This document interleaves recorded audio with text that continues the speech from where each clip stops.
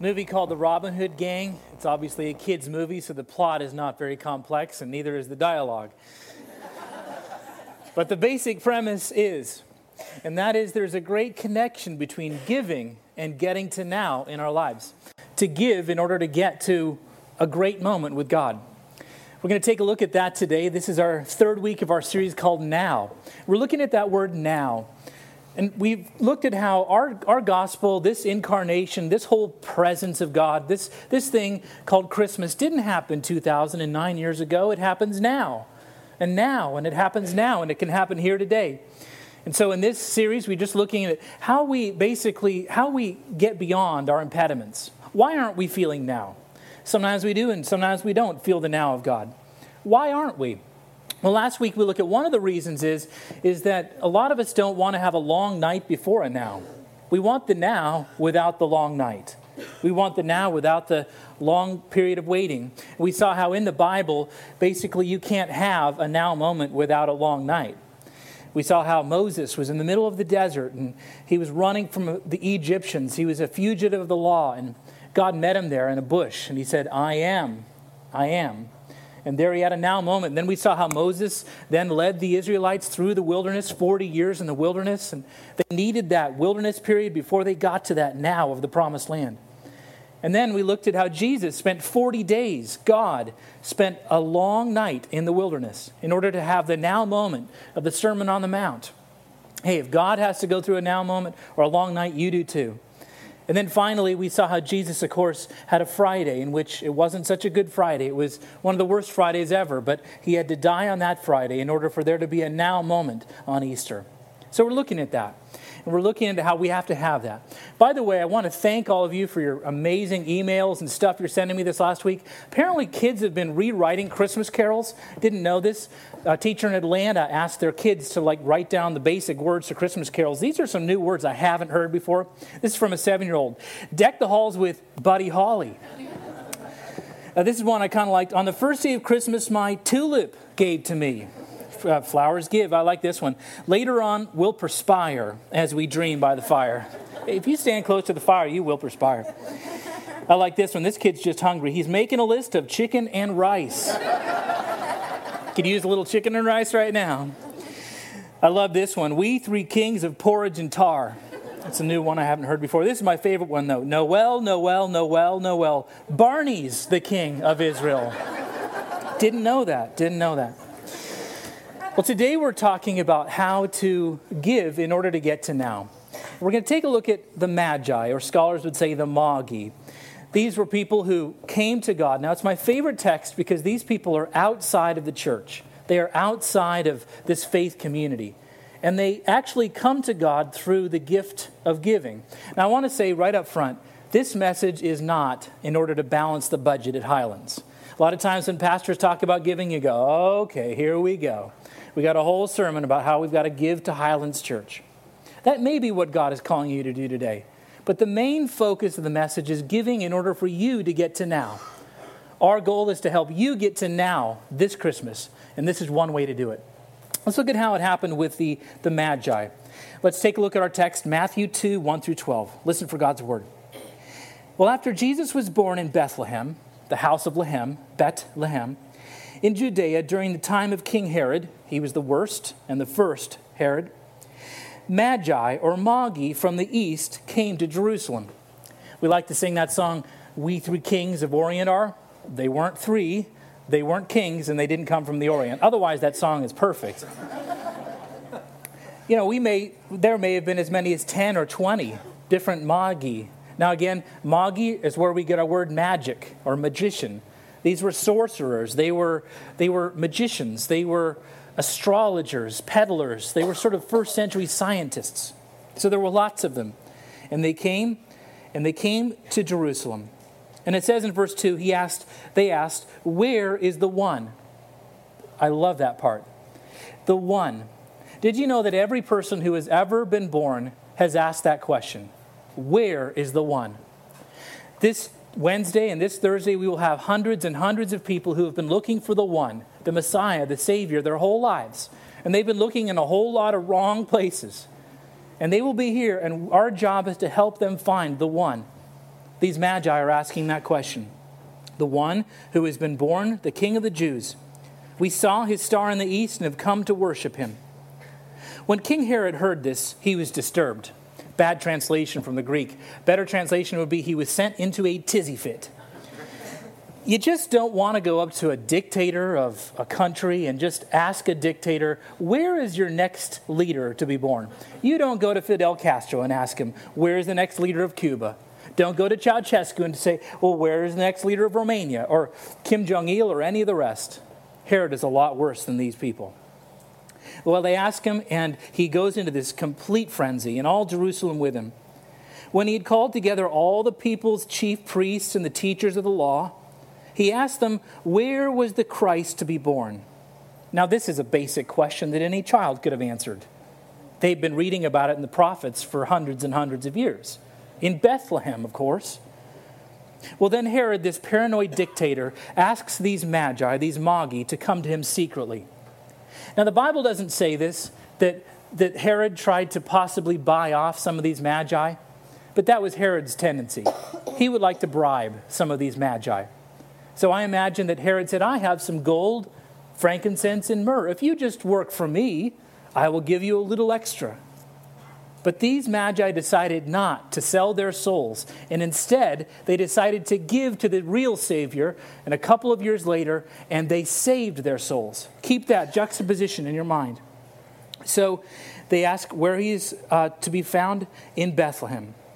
And they found out from them the exact time the star had appeared. Well, Herod sent them to Bethlehem and said, go make a careful search for the child. And as soon as you find him, report to me so that I too may go and worship him. I always think of Scar from The Lion King. You can see the little nail go up. In case you're listening to the podcast, I just put my pinky in the air. He sent them on a careful search. Well, after they had heard the king, they went on their way. And they saw the star they had seen in the east, and it went ahead of them until it stopped over the place where the child was. Now again, the Bible doesn't have a great chronology of events, but 2 or 3 years pass. We know that because stars don't move. The earth had to have moved a couple of years for the star to go over and land over the little place in Bethlehem. And it wasn't a manger. Where is it? It's a house. It's a child who's there, a 3-year-old little boy. When they saw the star, they were overjoyed. That's what happens to Haley when she has too much Christmas fudge. She gets overjoyed, which leads to overtired and overcranky. But they're not on a sugar high, these magi. They are on a God high. On coming into the house, not the manger, they saw the child, a 3-year-old little boy, with his mother Mary, and they bowed down to him, and they worshiped him. And here is where the now moment comes in for these magi. Then they opened their treasures, and they presented him with gifts of gold and incense and myrrh. Now, the Bible doesn't say that this was their now moment, but we know that it was. They'd been carrying these gifts for almost 6 years now. Gold, incense, and myrrh. And it's in presenting those gifts that they actually have this great moment with God. Too much is made of the whole concept of frankincense representing priestly offerings or gold representing a king. These were just the best things in their collection. The word treasure comes from the Greek word thesaurus. Would you say that with me? It's easier to do with your hands. Thesaurus. Thesaurus means collection. They brought out the best of their collection. And then, having been warned in a dream not to go back to Herod, they returned to their country by another route. It's our text. Let me begin with a real tough question. It might be the biggest question you face this Christmas. What is the biggest gift you have ever given to God? What is the biggest gift that you have ever given to God? Not to Highlands Church, not to the loaves and fishes, not to the Salvation Army. Maybe you gave to God through those things. That can happen. But what is the biggest gift in your life that you said, dear Lord, here is something that is dear to me. I am giving it to you. We get to now in our lives by that giving to God. Star and I have been praying a lot about this last week, about the gifts that we have given to God. And all of them have been now moments. They kind of fall into 3 basic categories for Star and I. The first is giving our treasure. The second is giving our kids, our family. And the third is giving ourselves. I'll never forget our very first Christmas Eve. 9 years ago, as a married couple, we were just in our very first job, and we didn't have any money. We lived in a place where the rent was very expensive, and we had a very small salary. And I remember we had to make our major rent payment. That was always hard. But then what was really hard was we only had $10 each every single month to spend on whatever we wanted. Now, I spent my $10 on ice cream and a video. That's pretty much all you can get with $10. Star would spend hers on a pedicure. Problem was, you can only get 1 foot done with $10. So she would trade off feet. But it was fine. But that month, it was a really hard Christmas. And so we only gave each other $8 each to spend. So that was either an ice cream or a video for me, and for Star, it was only 3 toes. But then I remember going to give our monthly gift to the church. $25 is what we would give every single month.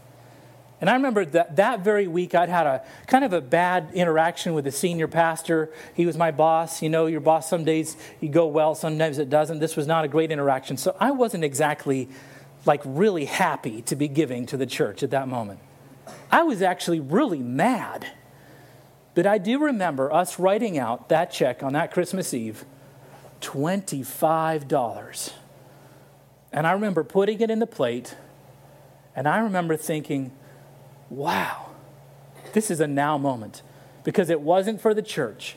It wasn't for the lights. It wasn't for the seats. It was for God. And then I don't know how many of you were around for the baptism of Haley, our daughter, just earlier this year. She wasn't wearing a ladybug outfit, in case you're wondering. But I remember that was a huge moment for Star and I, because this is like the most precious possession in our lives, our daughter, Haley Isla. I mean, here is God and here is Haley Isla, just right next. But I remember we offered her for baptism. And I know there are some in this church who don't believe in infant baptism. That's fine. But for us, it was a chance to just give our daughter to God. And I remember my dad was here baptizing Haley, and he put his hands on her head and said, "We baptize Haley Isla in the name of the Father, the Son, and the Holy Spirit." And afterwards, you remember Haley Isla began to clap. We did not coach her on that moment. I'm just saying. And then there was that moment 10 years ago when I gave myself to God. And as a pastor, I have to continually do that all the time. But I remember my first big giving of myself was 10 years ago, deciding I was going to not live for Graham Baird anymore. I wasn't going to live for my own Holy Trinity, me, myself, and I. And I remember deciding I was going to become a pastor. And up to that point, I wanted to be a politician. I remember talking to a friend, a pastor of mine. He said, "You don't want to be a politician." I said, "No, I don't." He said, "No, you don't.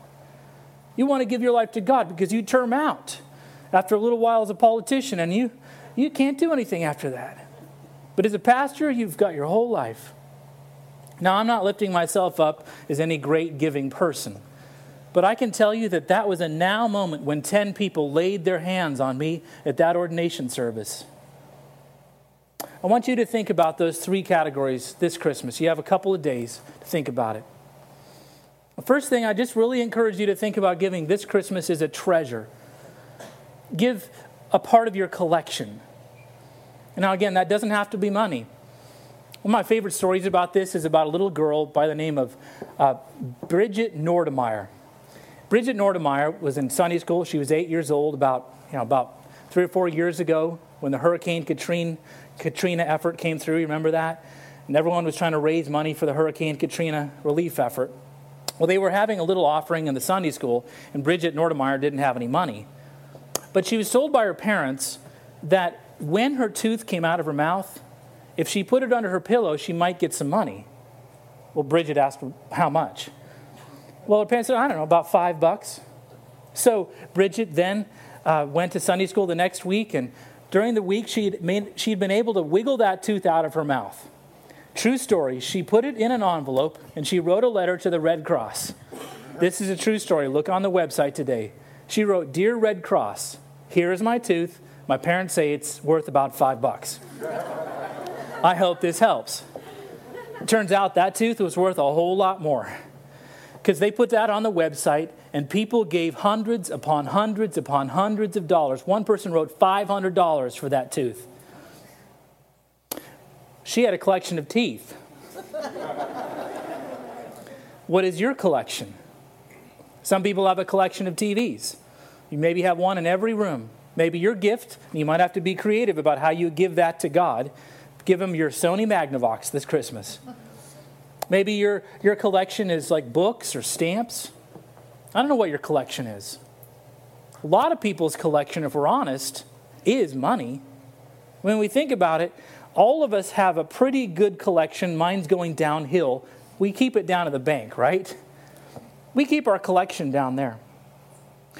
The guy who wrote a book about this named Richard Foster wrote some really great ideas about this with an intriguing title. It's Money, Sex, and Power. He wrote this: when we give money, we are releasing a little more of our egocentric selves, a little more of our false security. Giving frees us to care. It produces an air of expectancy as we anticipate what God will lead us to give. It makes life with God an adventure of discovery. You know what I love about these magi who gave? They had had that collection for such a long time. And they've been saving it for God. I mean, they traveled through the desert for 3 years, these little Bedouin towns. How easy it would have been to just give like one piece of gold just for a little better dinner one night. Or to give one bit of frankincense for a little bit better room. Or to give maybe a little bit of myrrh for a nicer glass of claret. But they didn't. They saved it. It was part of their collection they gave to God. The second thing I just really encourage you to give this Christmas is the gift of one of your family members. I mentioned this in the last 2 worship services. A guy came up to me after the worship service and said, "Hey man, you can have my entire family. It's just fine." A woman came into me for counseling about 3 months ago. We'll call her Jennifer. Her name was not Jennifer. She was crying, and she was just really in a bad spot. So she came into the office, and she sat down, and we had the Kleenex there on the table. And I just said, "Well, what's up?" And I said, no, let's have a prayer first. So we prayed together. I said, "Well, tell me, what's troubling you?" Oh, she said, "You have no idea. My son is driving me nuts." Okay, well, let's write that down, my son. And then I said, "Well, what else is troubling you?" She said, "Oh, my husband. He is just no good. He just sits around all day long.